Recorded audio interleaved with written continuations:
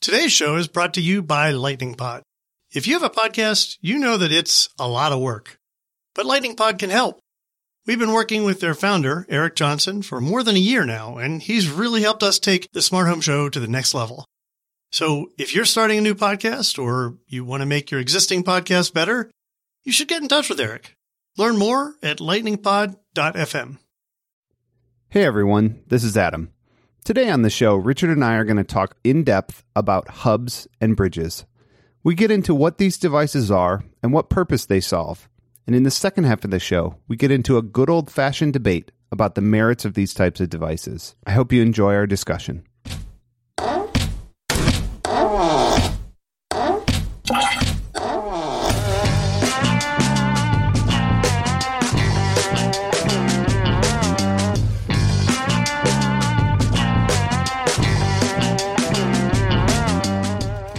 Hey everyone, I'm Richard Gunther from the Digital Media Zone. Welcome to the Smart Home Show.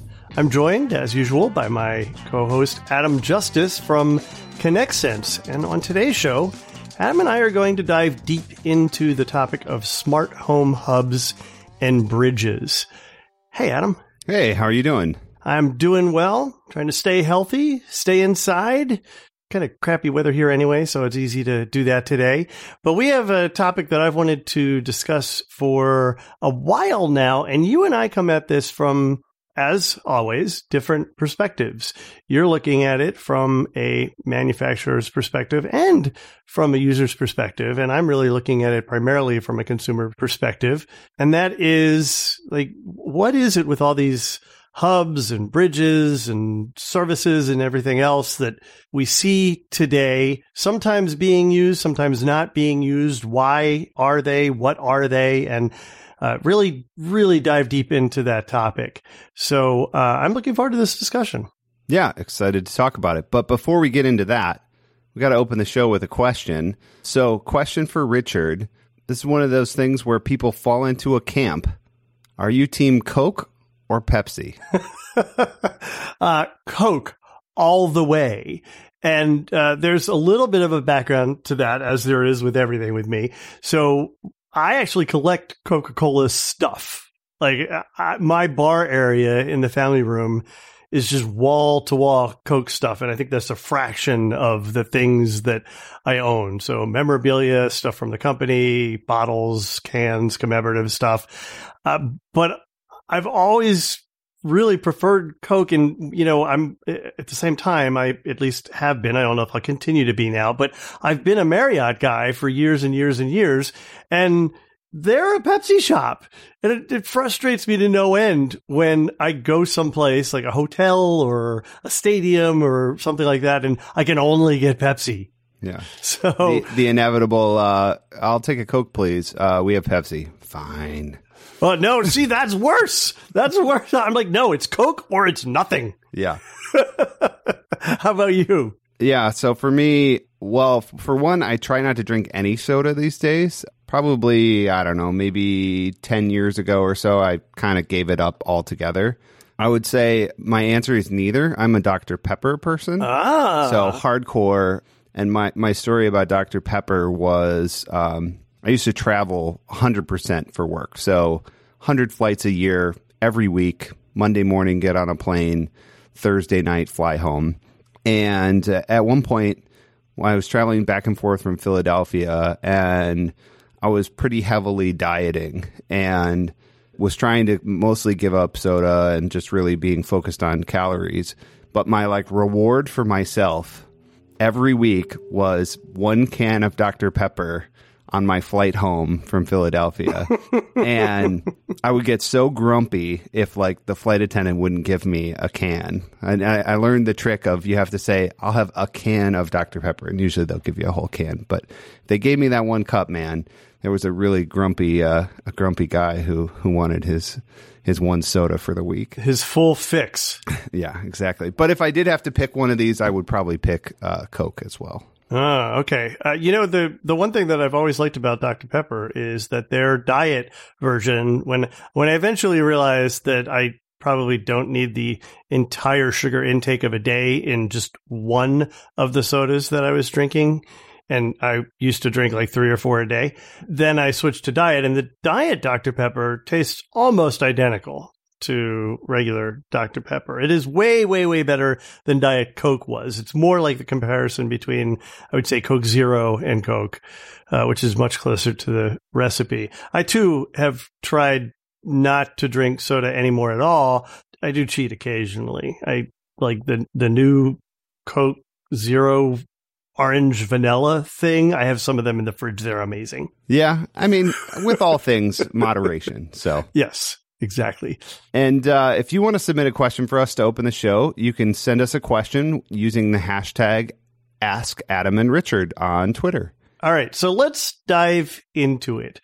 The first thing that I want to do is kind of establish a baseline on what is a hub and what's a bridge, what differentiates them, who's using them, why are they using them, and then talk about some other kind of hybrid solutions that we're seeing out there as well.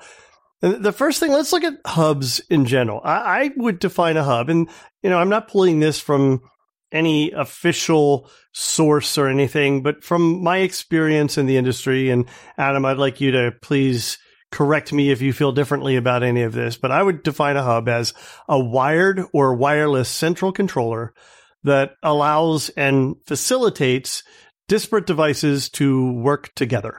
Yeah, I think that's a fair definition. Maybe a good way to categorize that would be offering support for more than one radio type.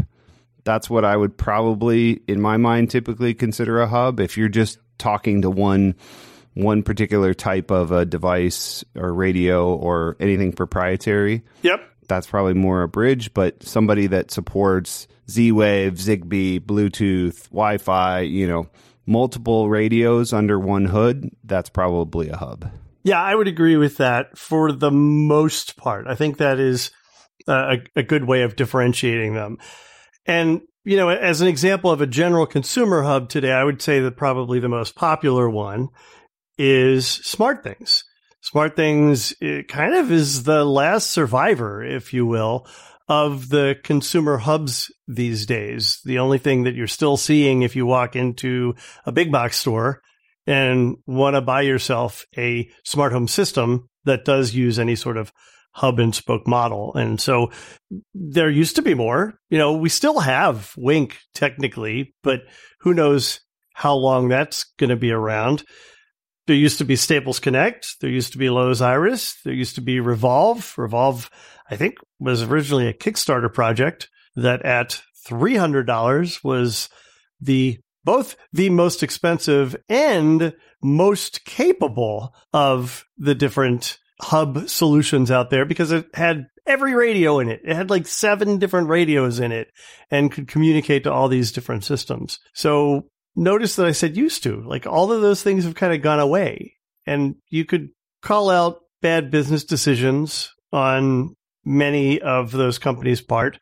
But I think what we've also seen is just like a pushback from consumers on hub technology. Either it's not something that they understand or that they want to deal with or that they want to spend money on or whatever. And we'll talk a little bit more about the pros and cons of these things in our next segment. But we have definitely seen a lot of these things go the wayside. Now, in the meantime, we still see other systems out there that kind of fall into this category. Like if you buy a pro system like Fabaro or Nexia or something like that would be installed by an installer, they all have some sort of central hub with multiple radios in it.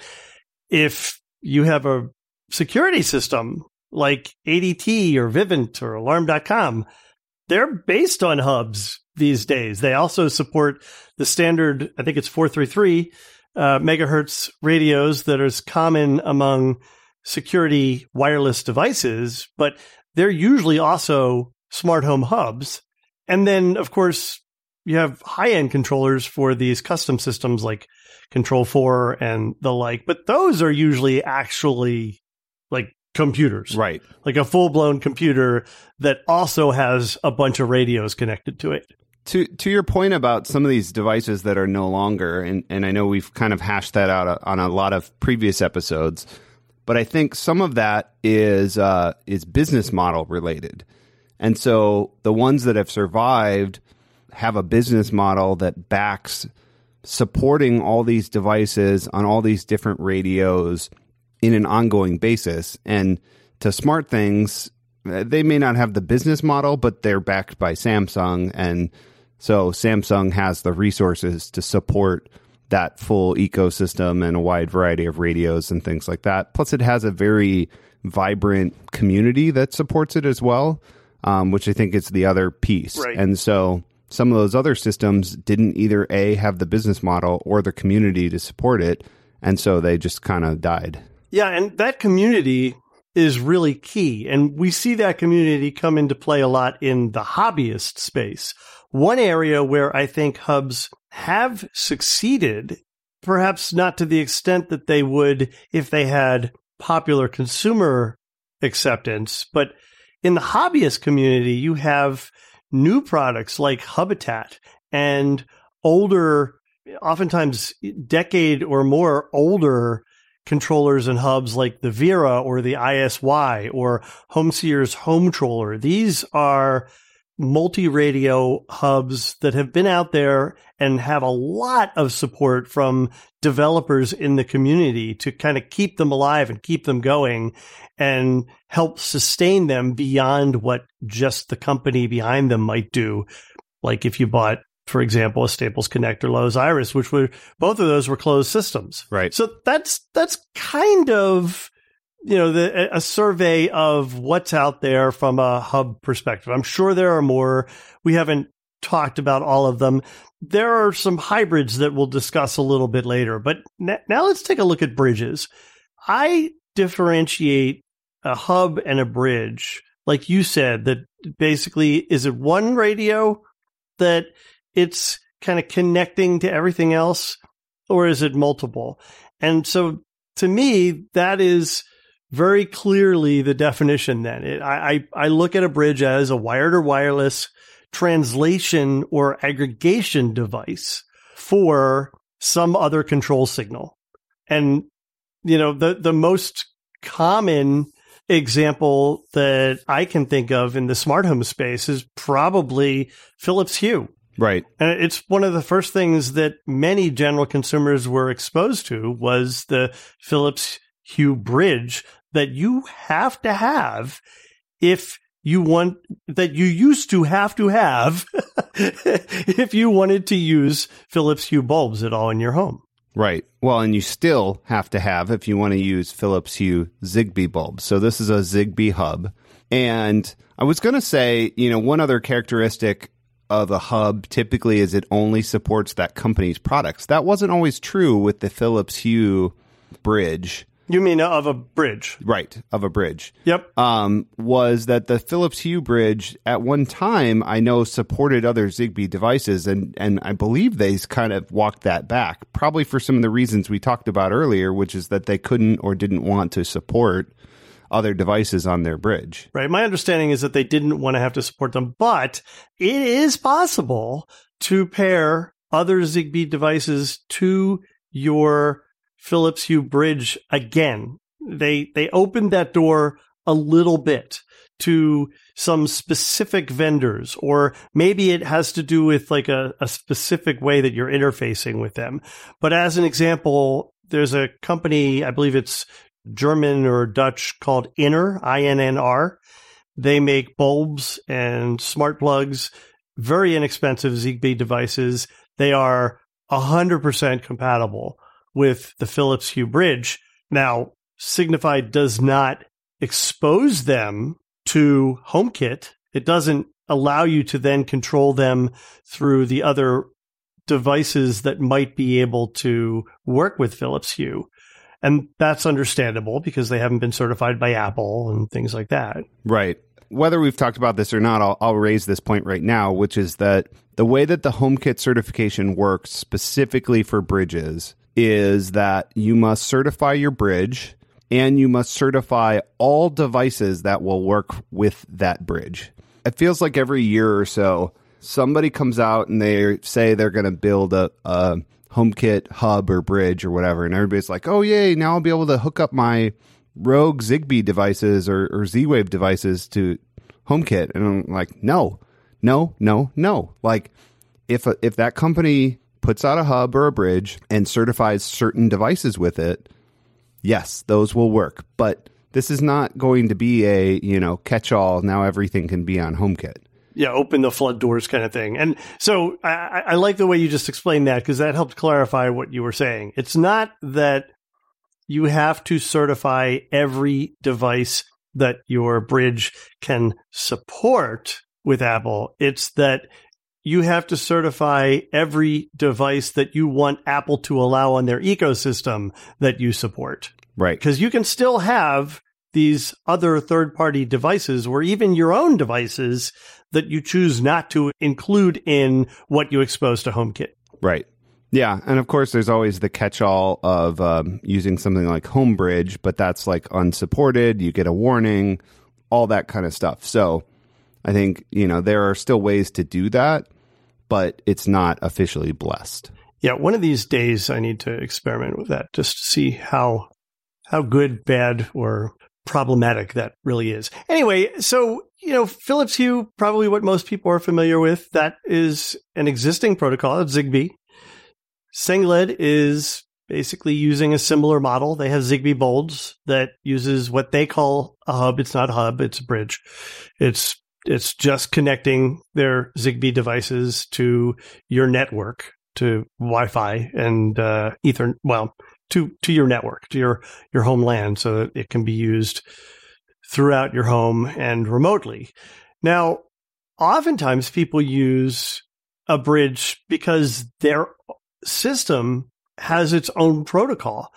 And the couple of examples that I could think of here where probably the most familiar to people is Lutron. Lutron uses Clear Connect to communicate wirelessly between its devices. Clear Connect is awesome. It's a fantastic protocol. It is not compatible with anything else. I'm fairly sure it's like their own version of like 433 though. Like it's not, I know it's Clear Connect. That's the way they branded it, but I'm pretty sure at a, protocol level, it's running over 433. That's fine. Interestingly, that makes me want to try it with my Bond bridge. So I might have to see how that works. But how do you get that on your network? You have to have a bridge. Right. For those things to be able to communicate with anything else that's in your home, or for you to access them remotely, or even to pair multiple devices to each other. A lot of these protocols only allow a one-to-one communication or one-to-many. And if you want to go beyond that, then you have to have some sort of bridging mechanism. So that's why Lutron uses a bridge. Insteon, same thing. Insteon has its own protocol, both wired and wireless. Interestingly enough, they use a power line signal as well as a wireless protocol to mesh between their devices and communicate with their bridge that they also call a hub. They call their system a hub. They've always called their system a hub. I would argue it's a bridge. And more recently, Ring came out with a bridge to connect its smart lighting products with your network. You can run and interconnect Ring smart lighting products, but if you want them to be connected to the rest of your Ring stuff or to work with your other smart home devices, then you have to have the Ring smart lighting bridge. So these are pretty popular examples of third-party communication protocols that are leveraging a bridge to then be able to talk with everything else. And then the third category that I thought of is Bluetooth.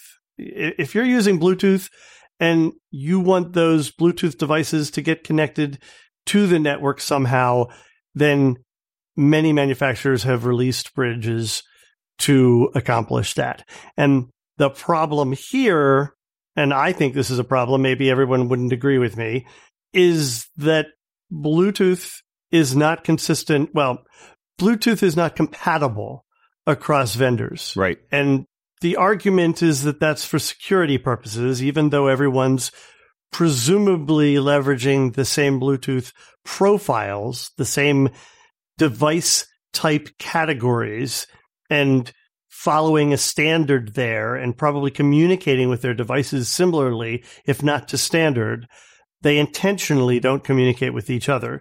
So then each of those manufacturers needs to expose their devices to the network through a bridge of their own. And the most classic example of this is that any Bluetooth lock you've had probably has some sort of custom branded bridge to make it available on the network. And I wanted to talk about why. And I think Bluetooth is a good example because it's something most people are, Bluetooth as a protocol is great. It's low power. We have it in all our cell phones, but it does not have a direct path to the internet. Bluetooth as a protocol does not have direct internet access. So any sort of remote access, any sort of firmware updates, things like that, you're either going to need to connect through a phone, which will act as kind of a bridge because it's communicating to the internet through your phone.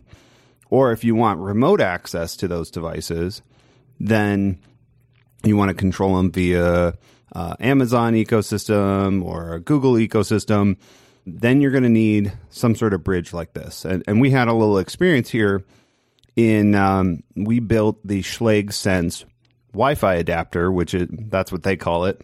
Also, it's a bridge, but, I wasn't responsible for the branding or naming of that, just building the product.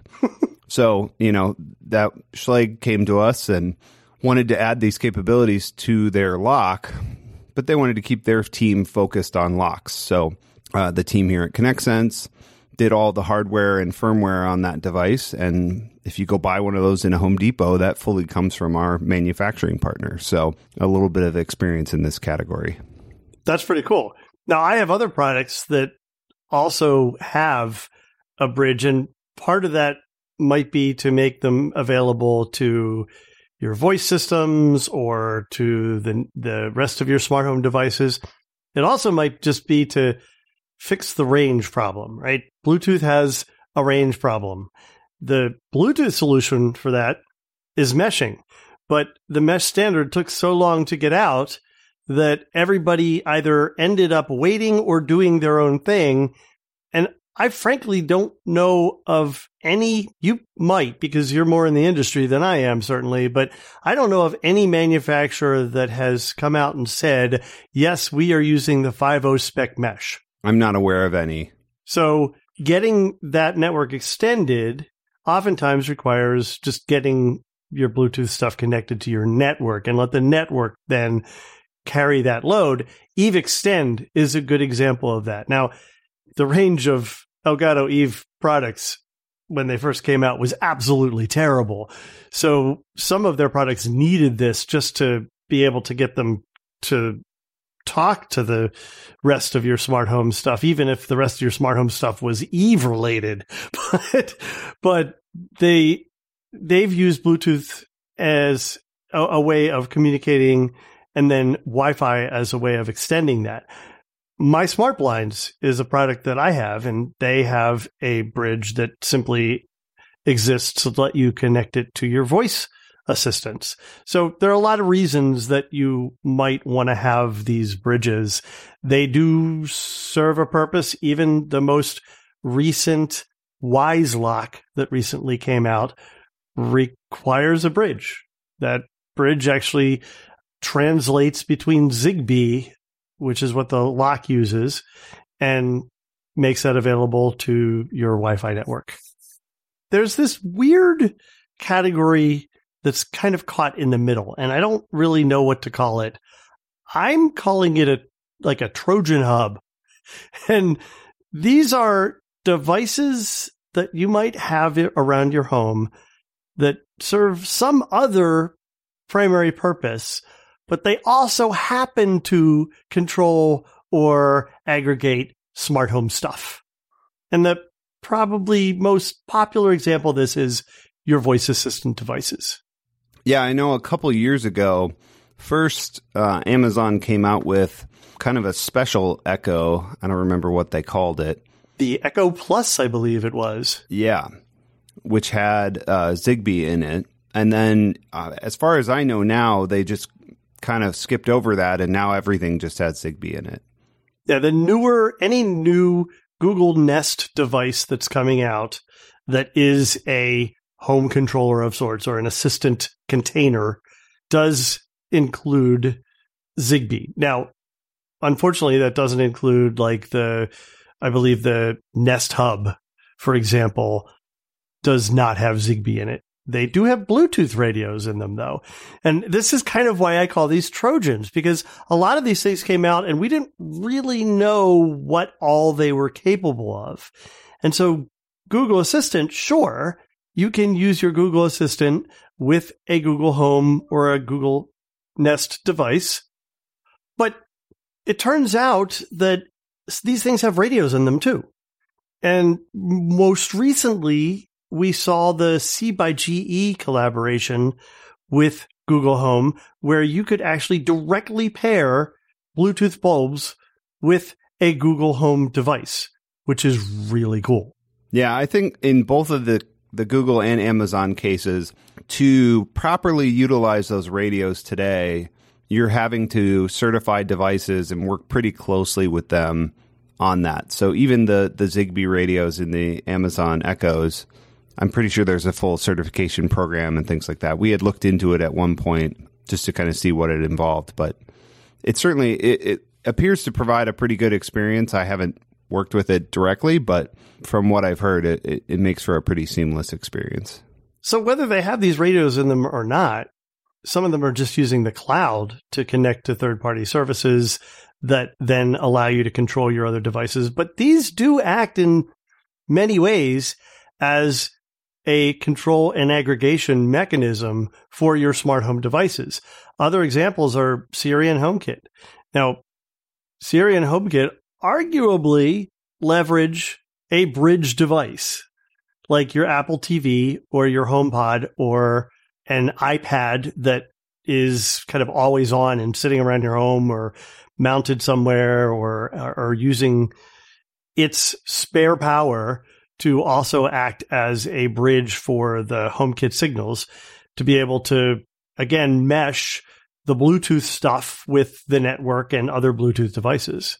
Yeah, and you had it in the notes above, and I'll kind of comment on something before, which was that we at one time announced a Bluetooth, we called it a Bluetooth range extender, but it was going to be a HomeKit Bluetooth hub, bridge, whatever you want to call it. But what happened there, and we still get questions every once in a while like, hey, are you ever going to release this product? What happened there was Apple kind of changed their mind. So at one point in the HomeKit spec, there was a profile for that kind of device. And we announced one, Eva announced one. None of those ever came to fruition because Apple decided to take on this approach, which was to use Apple TV, HomePod, and iPad as those bridging hub devices. And so, I think ultimately that was probably the right choice. It still stinks that, there's a pretty high cost to having any of those be your bridge of choice. And hopefully eventually they'll bring that price down or offer some devices at a lower price that will perform the same function. But I think where that's particularly interesting in the HomeKit arena is that those devices all have pretty beefy processors. And just with some of the stuff that's going on with HomeKit Secure Video and even some of the stuff that's recently leaked on iOS 14 potential features, they're actually able to push some of the machine learning type activities to those devices. I don't know this for a fact, but that's kind of what I'm assuming, is that's why they're able to do person detection and some of the stuff that otherwise requires really expensive hardware on something like a Nest doorbell. They're able to push that off to an iOS device to do that work instead. So I think it's an interesting model that hopefully we'll see them lean in on even more and provide some advantage to the HomeKit ecosystem. Yeah. Yeah. And I, to some extent, I feel like Samsung is sort of doing the same thing. They're starting to build a processor and components of their hub and even Wi-Fi repeaters into devices that they're making. Samsung appliances, for example, many that you buy are SmartThings hubs that can just act as the central processing and aggregation point for other devices that you would normally use with SmartThings. They're going to someday maybe have this Galaxy Home device. The Galaxy Home Mini is going to be available for sale overseas. We don't know if it's ever going to make it over here.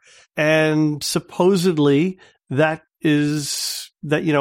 that's also going to be some sort of hub or bridge of a sorts.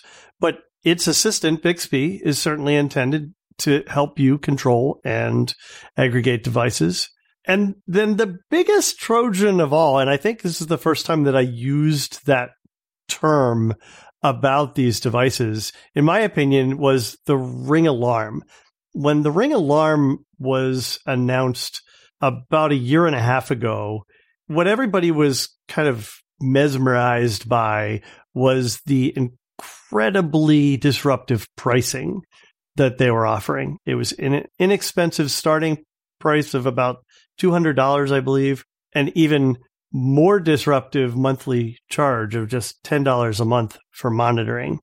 But what a lot of people didn't notice was that the guts of that Ring alarm was all the stuff that the Sonoff people had been engineering and working on for the last 5 years before they were even a part of Ring and brought into the IP that Ring is now leveraging when they built the Ring alarm. The Ring alarm is a hub with like 5 or 6 different radios in it, and they are slowly starting to enable its additional capabilities, not necessarily functioning as a traditional hub the way you might think of it, but trying to come up with device pairings and adding to the Ring ecosystem in a way that makes sense for customers, not just, and we connect to all these different devices. Right. Yeah. I mean, I have a Ring alarm. I've been impressed with it so far. So far, I've only paired it with their devices, but certainly we'll stay tuned to what else is possible there. And then finally, if you don't want another piece of hardware in your home, but you're still wondering, can I control multiple devices all together or get them to talk to each other outside of their own respective ecosystems?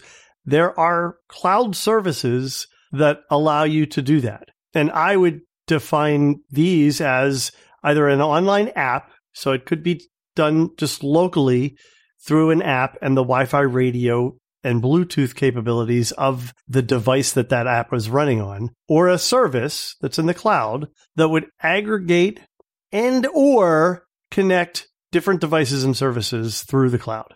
Some examples that I can think of, probably the most familiar to everybody, is IFTTT. Right? This is what they've been doing for years.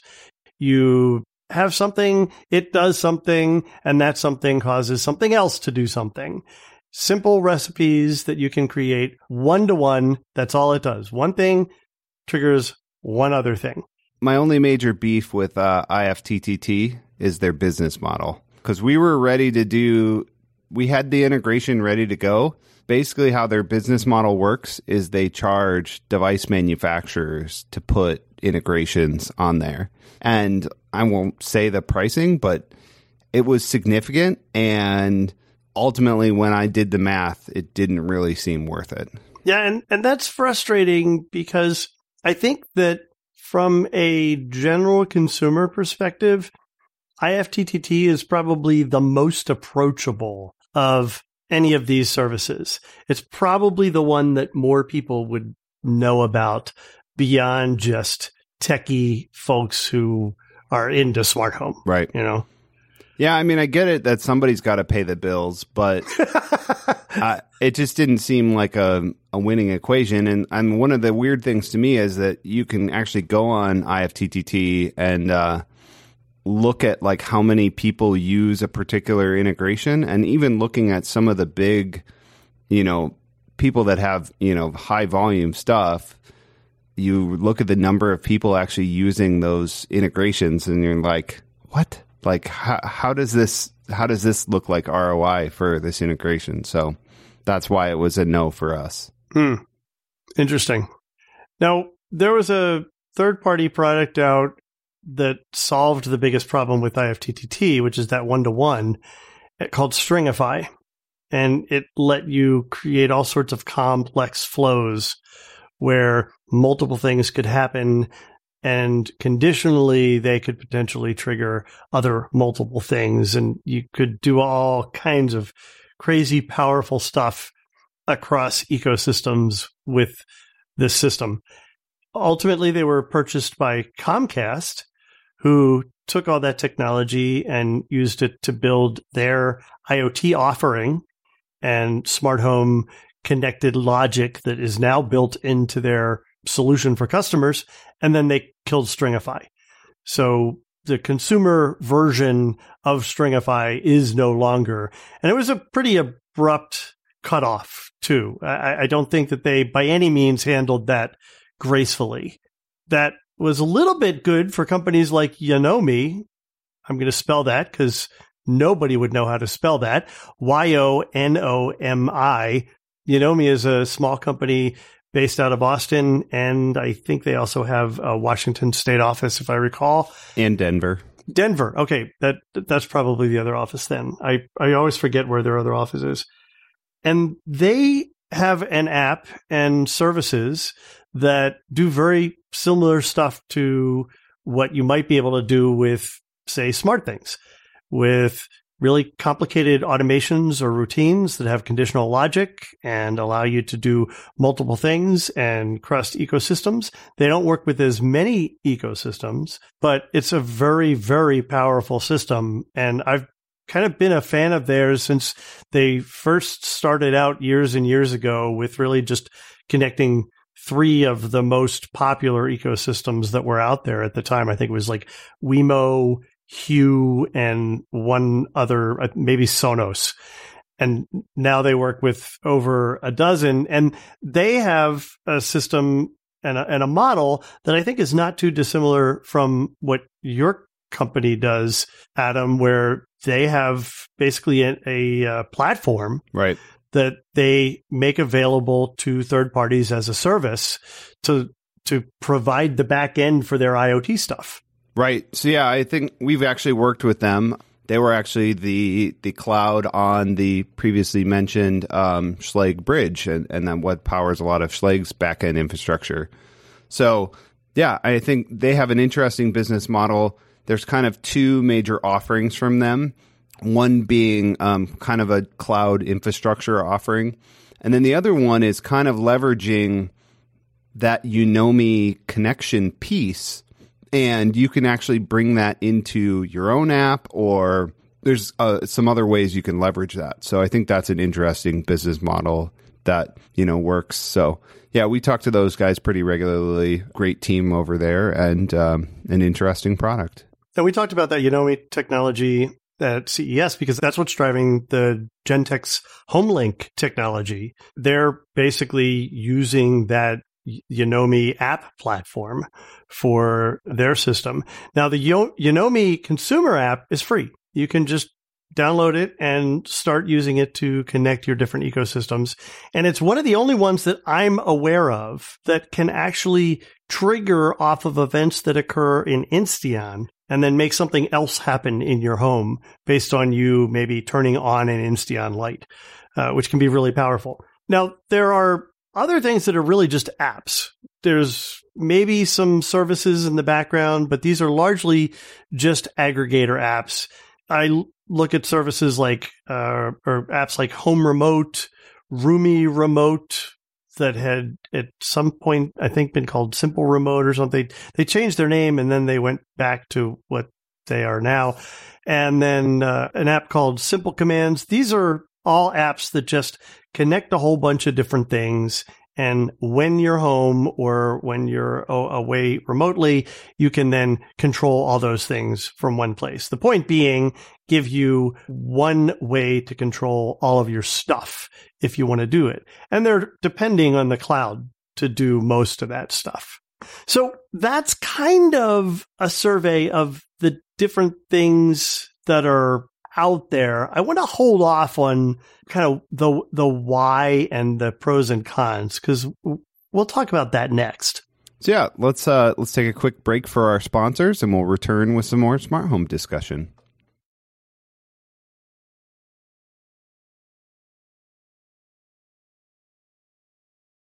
So, as Richard said, I think now in this section we're going to talk about kind of the case for or against hubs and bridges. We'll use them interchangeable for this, but do you want to have an extra layer of hardware in the mix? So I'm going to talk about, at least first, the case against it, because I see the need for some of these devices, but my preference would be a world without them. So I'm going to get into some of the reasons for that. There's arguments on both sides of this, but in general, a hub adds cost to a system. It's another piece of hardware that has to be manufactured. And the flip side of this probably is the Lutron argument, which is that if you can put a less costly radio in your end devices, and you're going to have enough end devices to justify it, the total cost of the system is less than putting a Wi-Fi radio, for example, into each end device. Or potentially more than just a Wi-Fi radio, right? Like some of these devices are including a Wi-Fi radio, a Bluetooth radio sometimes. It really depends on the goals of the manufacturer. Yes. I think that argument is somewhat crumbling, though, as the price of Wi-Fi continues to go down. We're now in a world where combo Wi-Fi BLE chipsets from manufacturers like Espressive are sub $1. And so as that price continues to drop, the argument to, having a hub in the mix, I think goes away. I think one of my other arguments here for a long time, and this actually just recently changed, was Z-Wave particularly had a single source for Z-Wave chips, which was Sigma Design, Sigma Labs, something like that. Sigma Labs. Yep. Silicon Labs. Silicon Labs? Something like that. Okay. Either way, one company was the only place you could get those chips. Anytime you have that sort of monopoly, they control the whole market. Well, I think they realized that wasn't going to last. And so just earlier this year, they announced that they're going to open that to other manufacturers as well. And in my opinion, that'll probably extend the life of Z-Wave, but I don't know that it'll fully save them. My next point for a case against hubs and bridges is the end devices don't have a direct path to the internet. And to my previous point, Wi-Fi devices, on the other hand, can be operated independently. They all have a direct path to the internet. They can be updated at any time with any other devices. So just a little bit cleaner. And to the next point, which is that... But before we get off of that, why is that good, though? Because, and I don't necessarily want to turn this into a round robin, but one of my points for the bridge is that it keeps the devices off the network. Fair enough. I mean, that's all well and good as long as they can continue to talk to the bridge. Right. So, it's both sides to that argument, which to my next point, which is that hubs add complexity to the system. And if there is, it then becomes a single point of failure. So, for example, a weird thing that's been going on with our Hue bulbs recently is they no longer work with Amazon commands, and they only respond to HomeKit commands. So I probably need to reset the bridge or whatever. Maybe it's not talking to the internet. I don't know. But, it creates an extra point of troubleshooting. It's a point of you have to go through that device to do any updates. I feel like anytime I don't use the Hue app very often. Anytime I do, I have to update the hub. I have to update the bulbs. Like it's a whole mess. And the process of updating the bulbs, because it's going over a very low bandwidth network, can be very time consuming. I would agree with that. And I think that companies need to figure out a way of handling that more gracefully. And, just the same way that it's literally Well, not literally, because Windows 10 isn't really the 10th version of Windows. But let's say it's taken Microsoft 10 versions of Windows to figure out the right mix of when to do updates to your device. Right. And then kind of my last point here is just hub fatigue. None of these can control everything. And so, and like we talked about earlier, there's a ton of standalone proprietary hubs. So, my question was, how many hubs do you have in your house? Just kind of quick guess off the top of your head. To me? Yeah. I want everybody to be thinking about this right now, but I know for a fact that using my definition of hubs and bridges, pretty much everything I talked about, I have. Yeah. Now, that's an exception case because I have these things so I can test them and so that I can talk about them. But I do have 2 hubs. I do have a security system that can also be a hub. I have these half a dozen different bridges that I talked about. So, yeah, a lot. A lot. Yeah, I would guess I have 4 or 5. It's probably more than that, though. More than one Ethernet switch's worth of hubs, meaning an Ethernet switch with typically 8 different things, and you can power 7 because one is going to be used to bring the network into that switch. I have more than 7 things connected to my Ethernet. Do you have one place where they all are? Yes, I call it Hubland. Hubland. It's in my attic. Yeah. That's why I probably don't know what all mine are, because I know I have a few in my TV cabinet. There might be 1 or 2 in the basement. I know my Lutron one is in our office for some reason. I don't even really know why it's in there, other than there's a free Ethernet cord there. So yeah, they're kind of scattered throughout my house. I don't have a Hubland. Well, and now that I think about it, for anything that is bridging Bluetooth, you have to have that near your device. Right. So I have my Smart Blinds bridge in my bedroom because that's where the blinds are that I want to be able to control. And I have my August lock bridge or Wi-Fi adapter near the door where I have the August lock. So yeah, there's even more. I do want to touch on one more point on complexity too before we give you the floor and you can talk about how great bridges and hubs are. Is complexity of mesh networking. You and I are both pretty technical people. The troubleshooting and truly setting up a mesh correctly, I feel like is beyond most people. The proper way to set up a mesh network involves I don't even know what tools, measurements, putting things at the right places. And I think for a normal person to be dealing with that is just a total lost cause.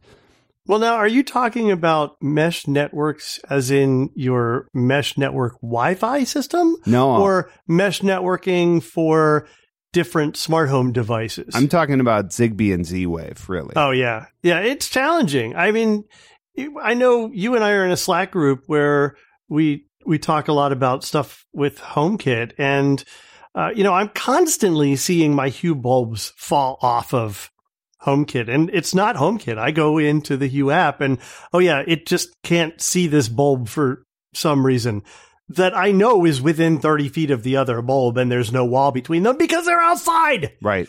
Yeah, and I mean, I think that's where we mentioned earlier that some of these ecosystems that use bridges and hubs are pro ecosystems. I think that's a place for it because it truly takes a professional that knows and has an intimate understanding of these things to troubleshoot and maintain these and set them up properly. Yeah, I think that's exactly right. I think it takes a level of technical expertise and patience and willingness to regularly console your spouse when stuff isn't working the way everybody expects it to. Yeah. And I mean, to that point, I know I've talked about this before, but, when I come home from work, I don't want to be an IT administrator. I don't want to be doing technical support and maintaining all this stuff. I got enough stuff. Like, I want to relax. And sometimes I don't even want to put in like simple DIY stuff. Like, I have a whole pile of smart home projects that are to be done that I just have to be in the right mood to crank through some of those. But I certainly don't want to come home on a regular basis and have, the honey-do list of problems with our smart home. So that's why I avoid some of this stuff to date, is because I don't need another job. As you're saying that, I'm laughing because since my last contract ended, most of my free time has gone to smart home projects, either setting them up or correcting stuff that hasn't been working. I have actually been putting a list together thinking, when's the next time Adam and I are going to go over what's going on in our smart homes? Because I need another whole episode. We'll have to check on that. And when it's hit about 6 months, we'll have to do another What's in Your Smart Home episode.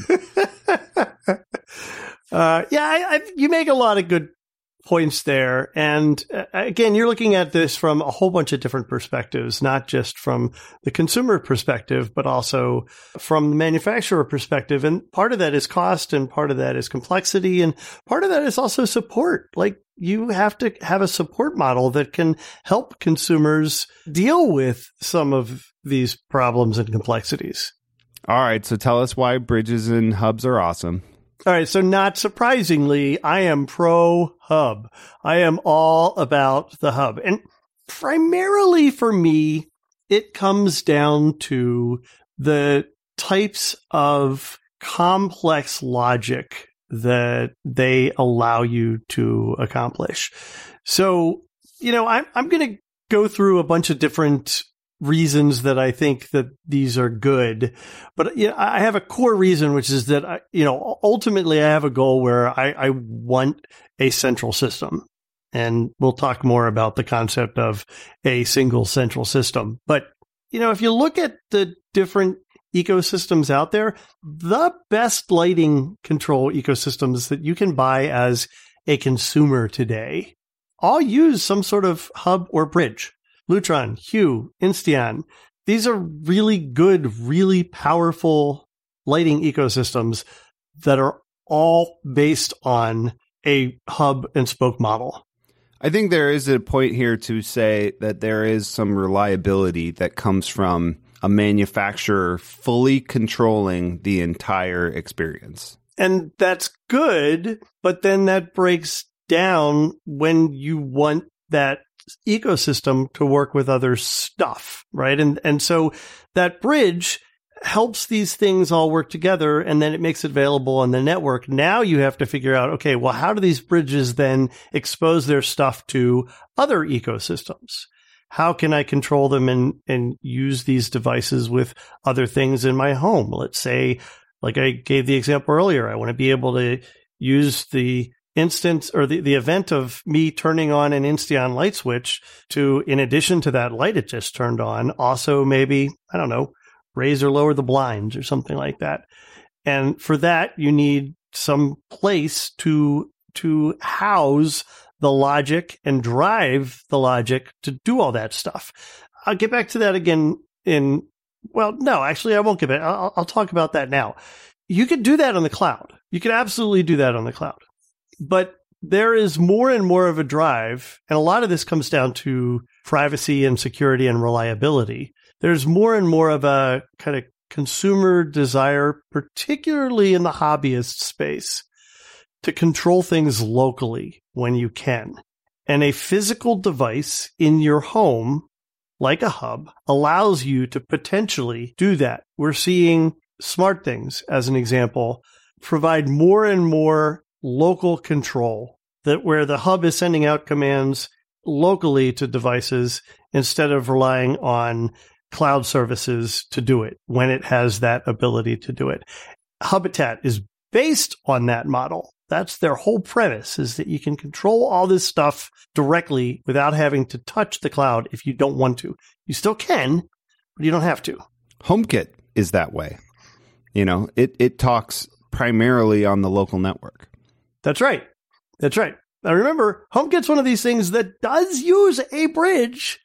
It has to, if you want to be able to talk to other Wi-Fi devices if you want to be able to have logic somewhere, if you want to be able to get to stuff remotely.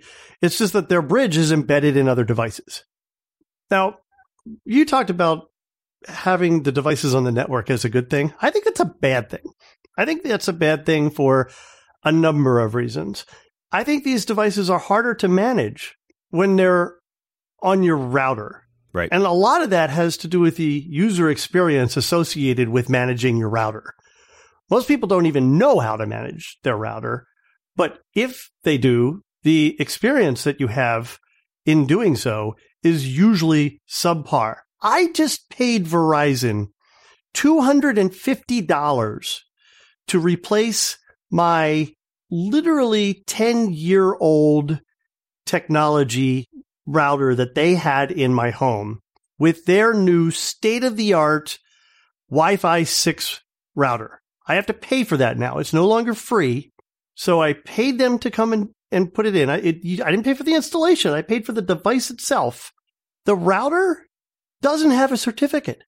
To log into it, I have to go through all of my browser's warnings that this is not secure.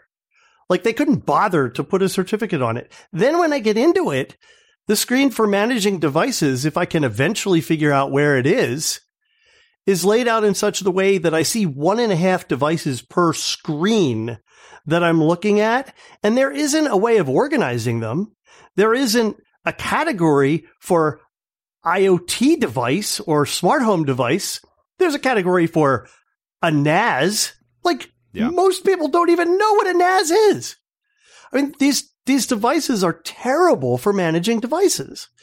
I refuse to get anybody's, equipment. I want to manage all my own equipment. I actually just went through this with Comcast the other day.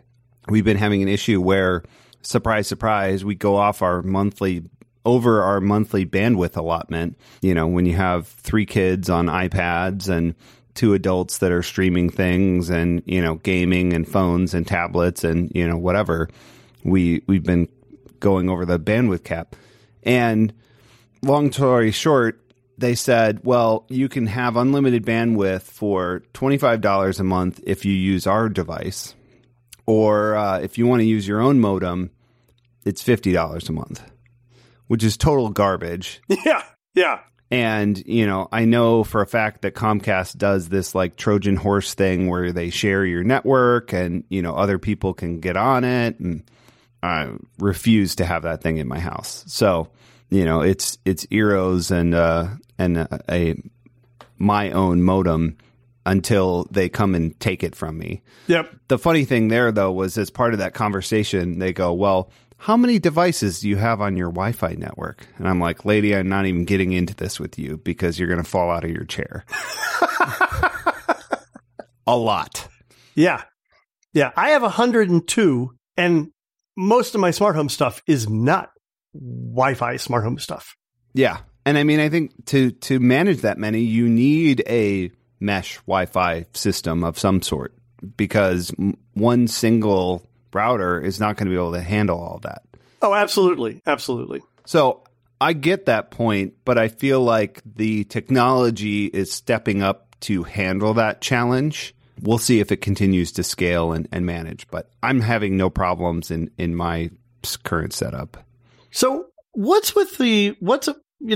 don't know the technology behind this, but I have certainly heard many times people argue that, look, Wi-Fi was not designed to handle the type of traffic that IoT devices introduce in a network. This model of dozens, maybe hundreds of small packets that need to get through immediately, as opposed to larger streams or packets of information that you might see if, for example, you're streaming something or you're, working on your computer or something like that.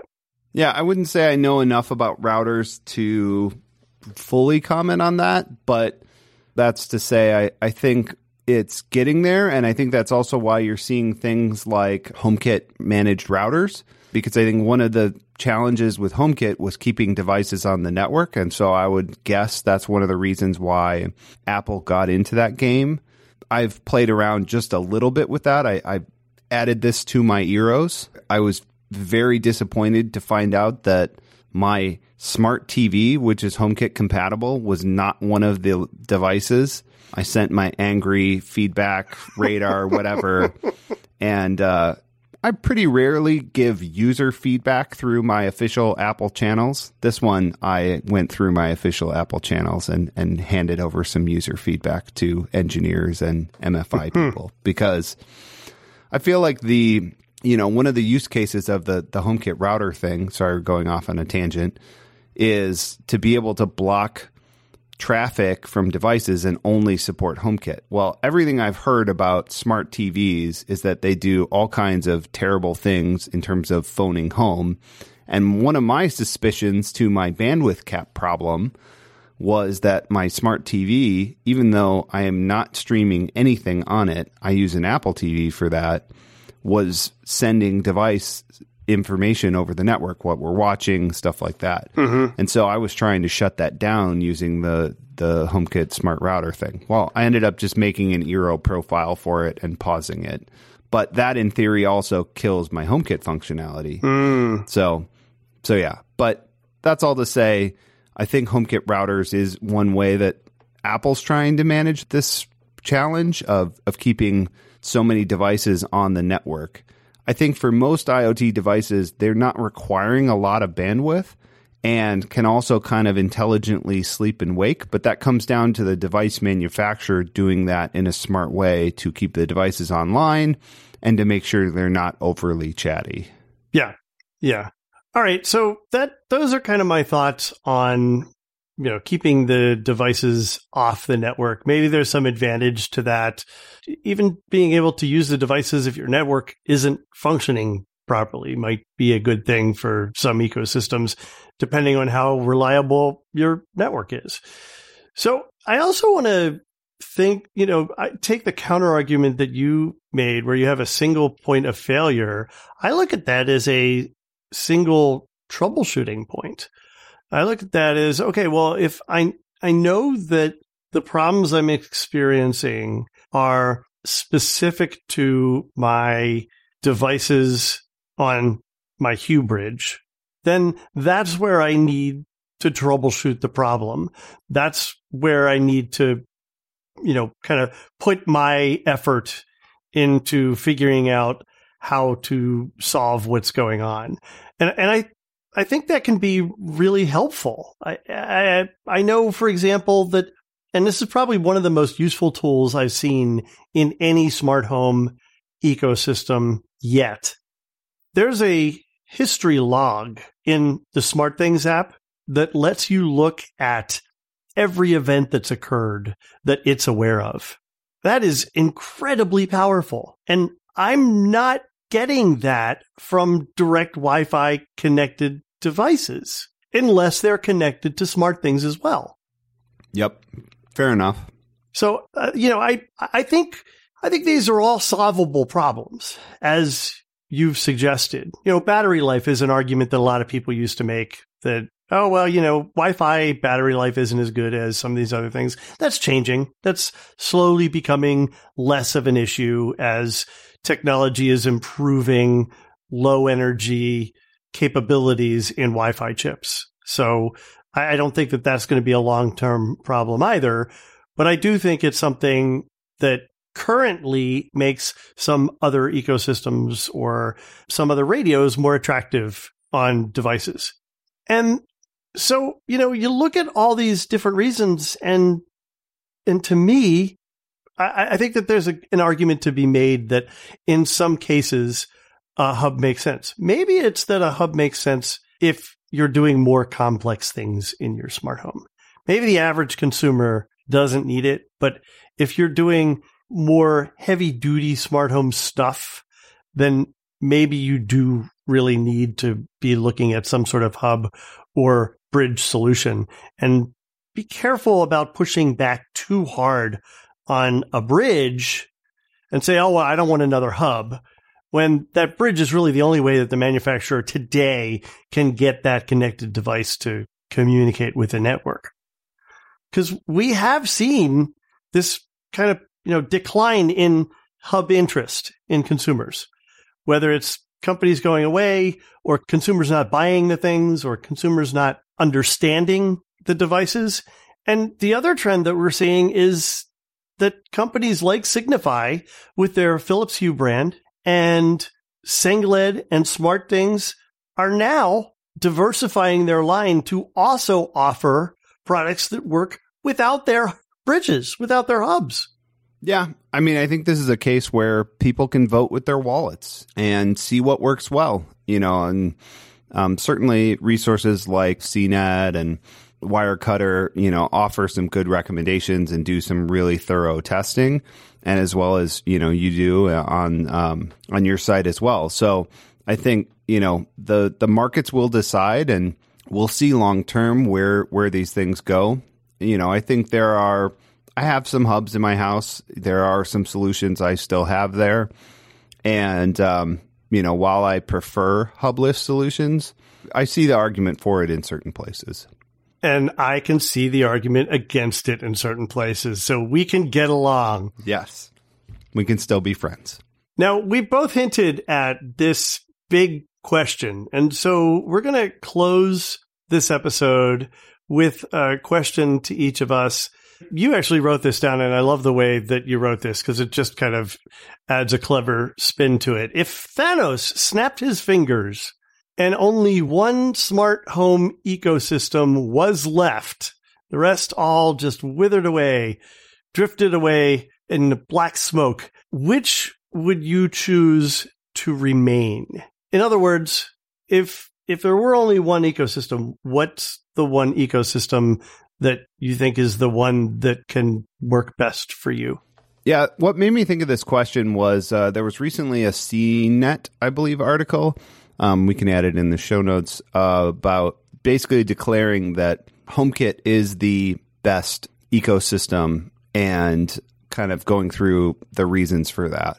Is that your answer? While it is not my answer. Oh! So, while I do like HomeKit, and I tweeted a little bit about this, I think the number one thing holding HomeKit back is lack of a $50 or less smart speaker.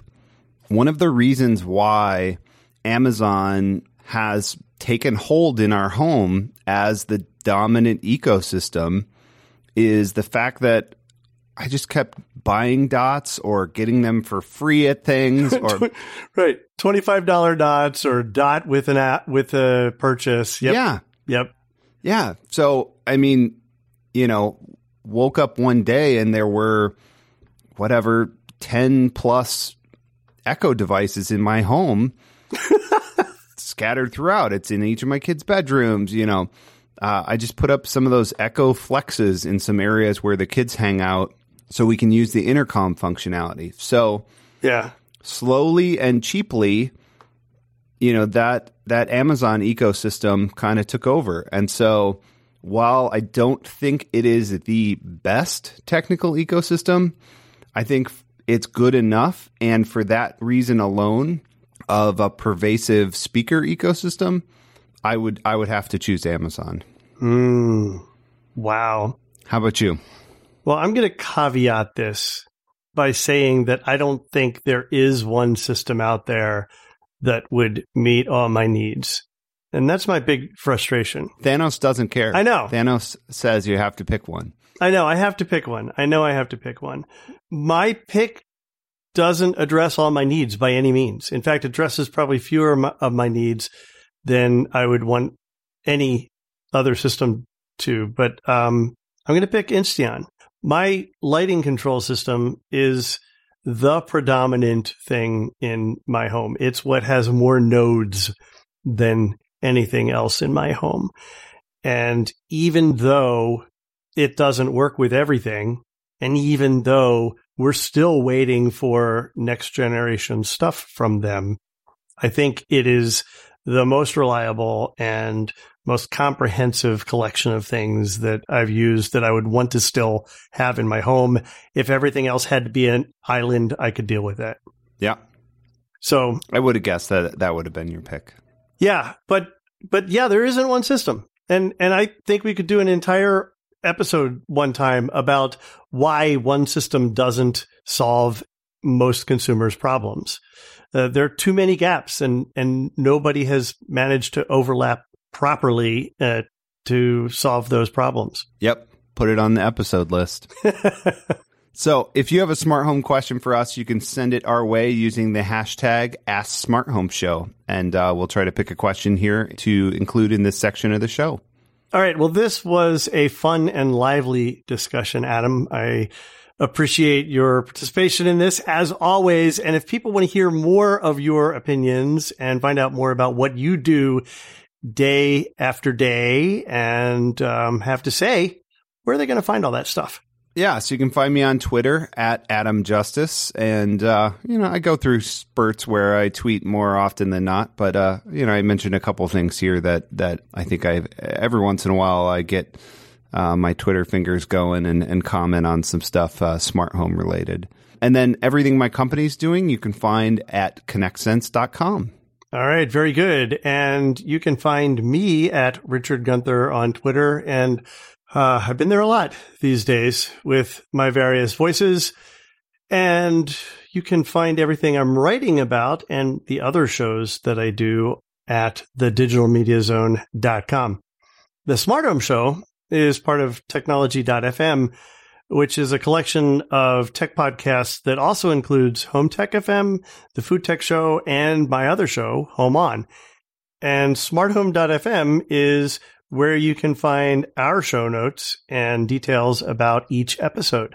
You can find us in Apple Podcasts, Overcast, and anywhere else that you find podcasts. And do us a favor, if you like the show, leave us a rating or review and tell a friend. Thanks a lot. Thanks for tuning in.